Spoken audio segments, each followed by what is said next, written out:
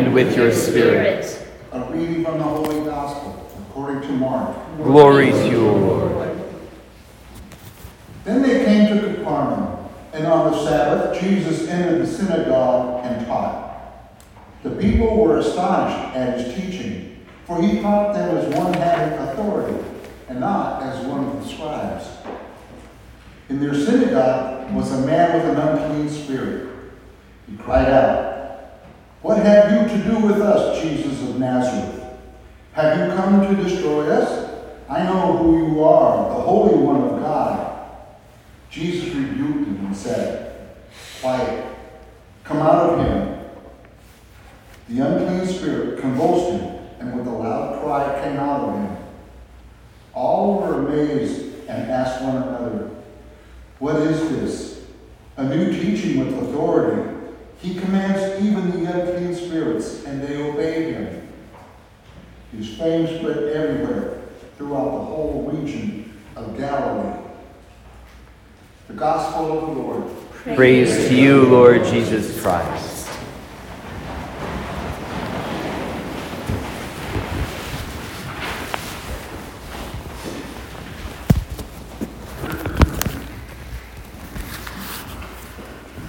I am very, very proud of you. I don't say that quite enough. I know I'm not as good at stroking egos as other people are.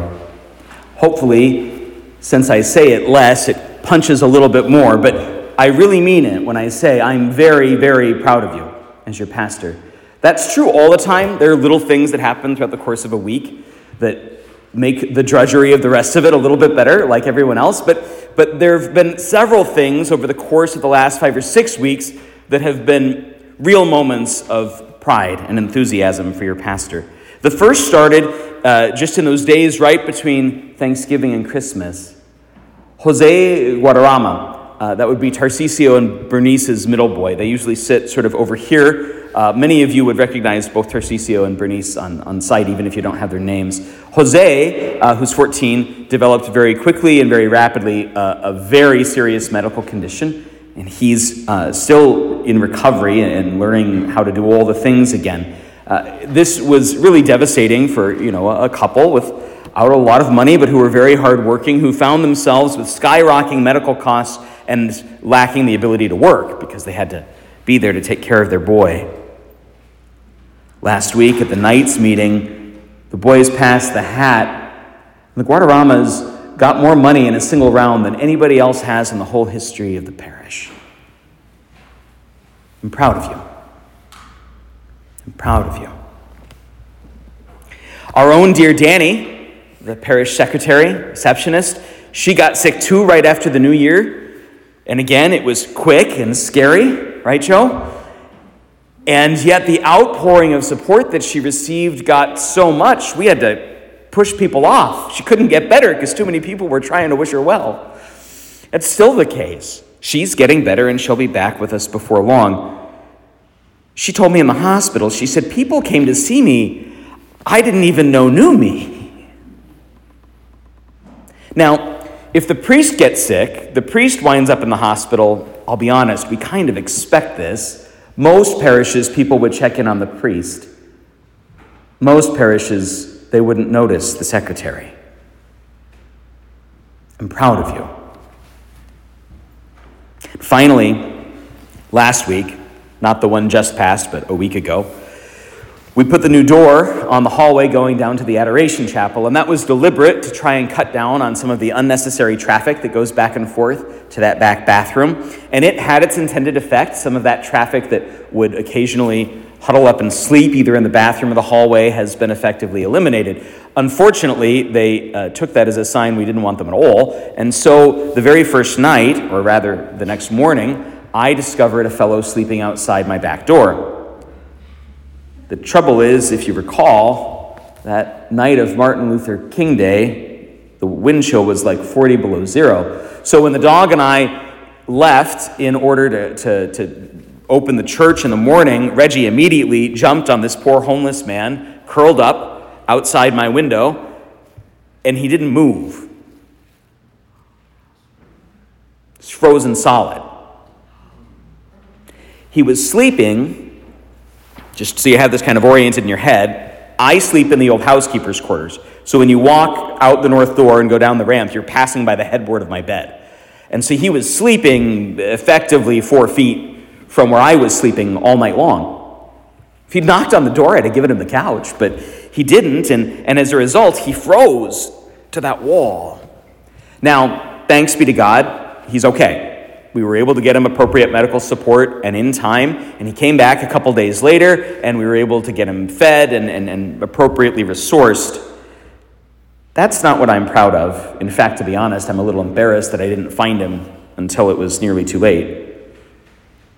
What I'm proud of is this.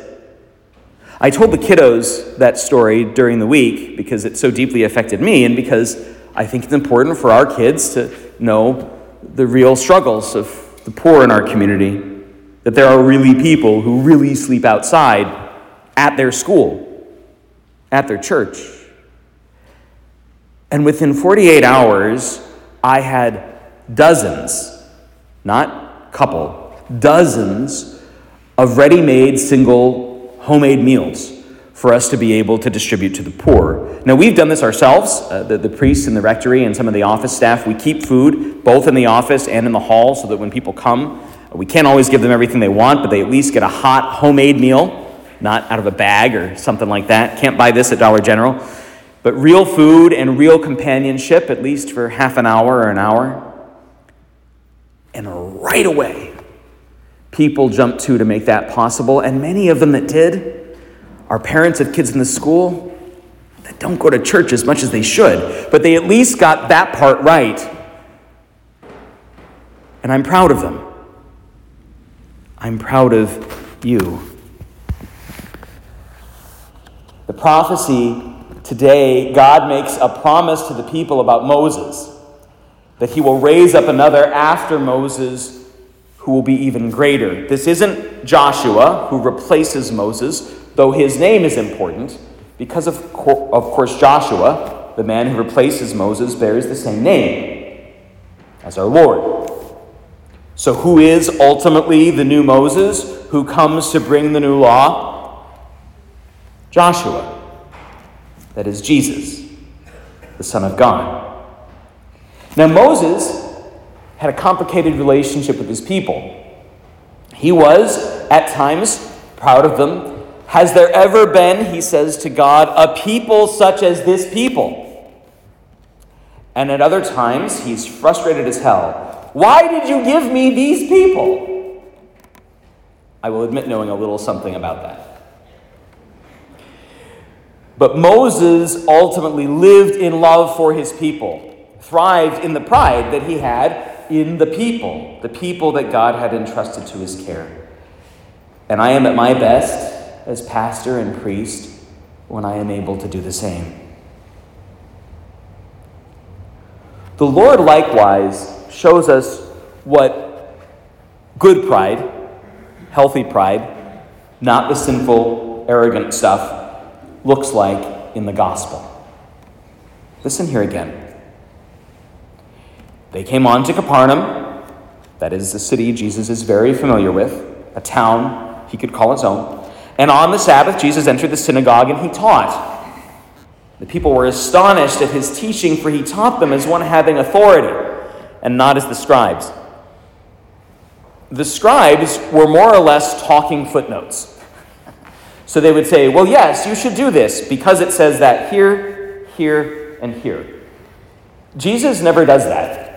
He knows the scriptures backwards and forwards. He quotes them freely. They run trippingly off his tongue. But he doesn't feel the need to verbally footnote himself so that you know just exactly how smart he is. He just tells it like it is, as he honestly sees it. And fortunately for us, he sees it exactly right. In the synagogue, there was a man, in their synagogue, because it's the people's, in their synagogue, there was a man with an unclean spirit, and he cried out, "What have you to do with us, Jesus of Nazareth? Have you come to destroy us? I know who you are, the Holy One of God." Even the evil one can recognize who he is. Even the evil one knows who this one is and what he can do. And he quiets the spirit and casts him out. Now, we do battle here with our own species of evil spirits. Many of us have struggled with addiction or habitual sin, with dysfunctional relationships or toxic families. Many of us know what it's like to face evil in its ordinary domestic face every day, and we struggle with the right way to respond. And sometimes we face a more uncanny evil, the kind of evil that might even call out, "I know who you are. Get away from me." And even there, I stand proud of you, because when I've had to face that kind of evil in this place, universally, every time, you gather together and pray.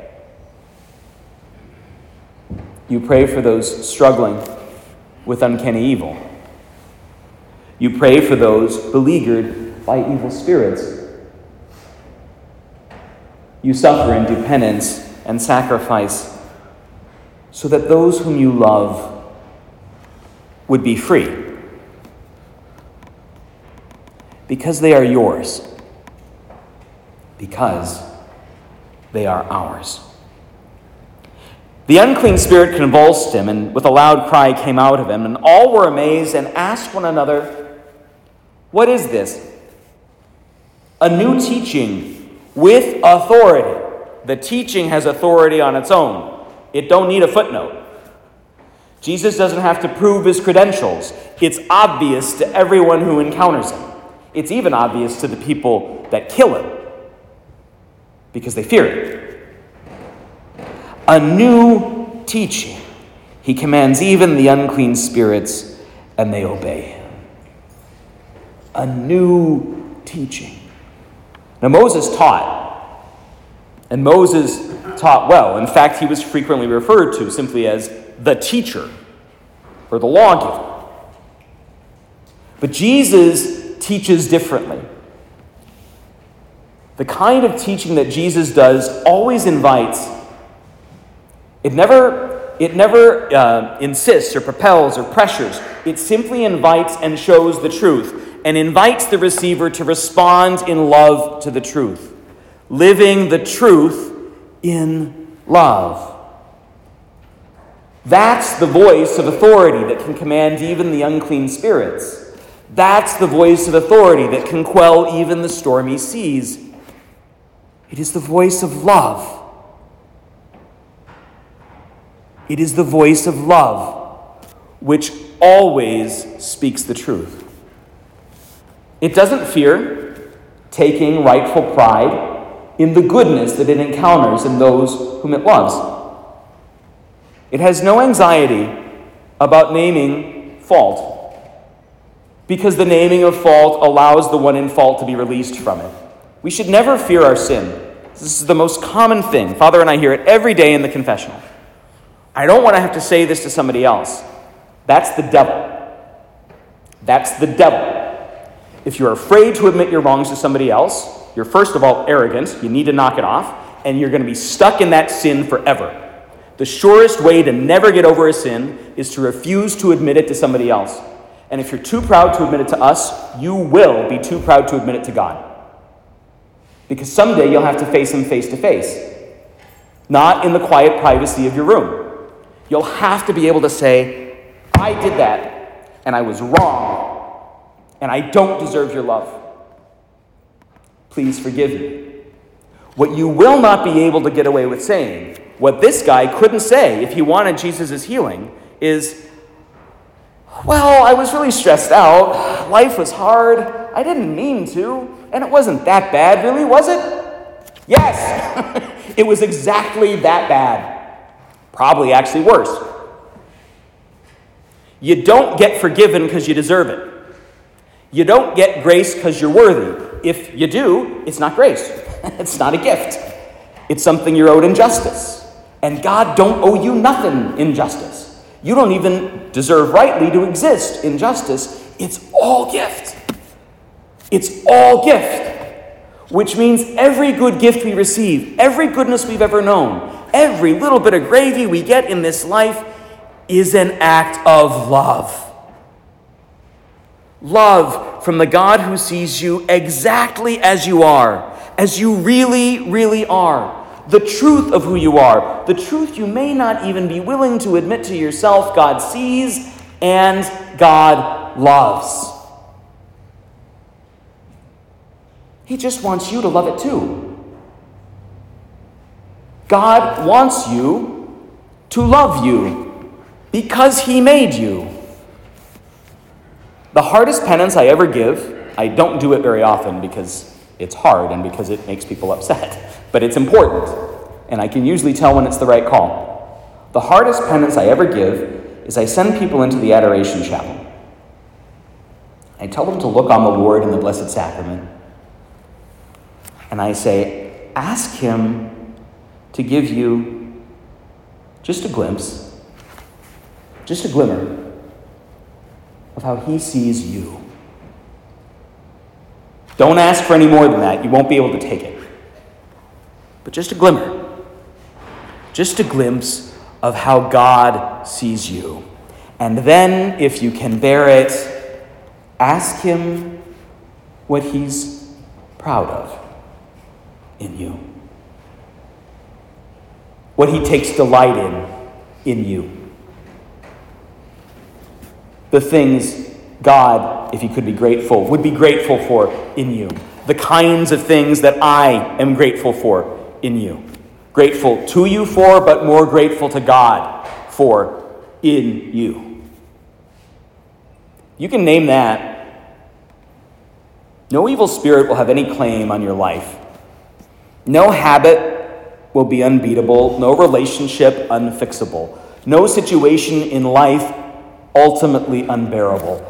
All of it will be redeemed by the one who comes with a new authority,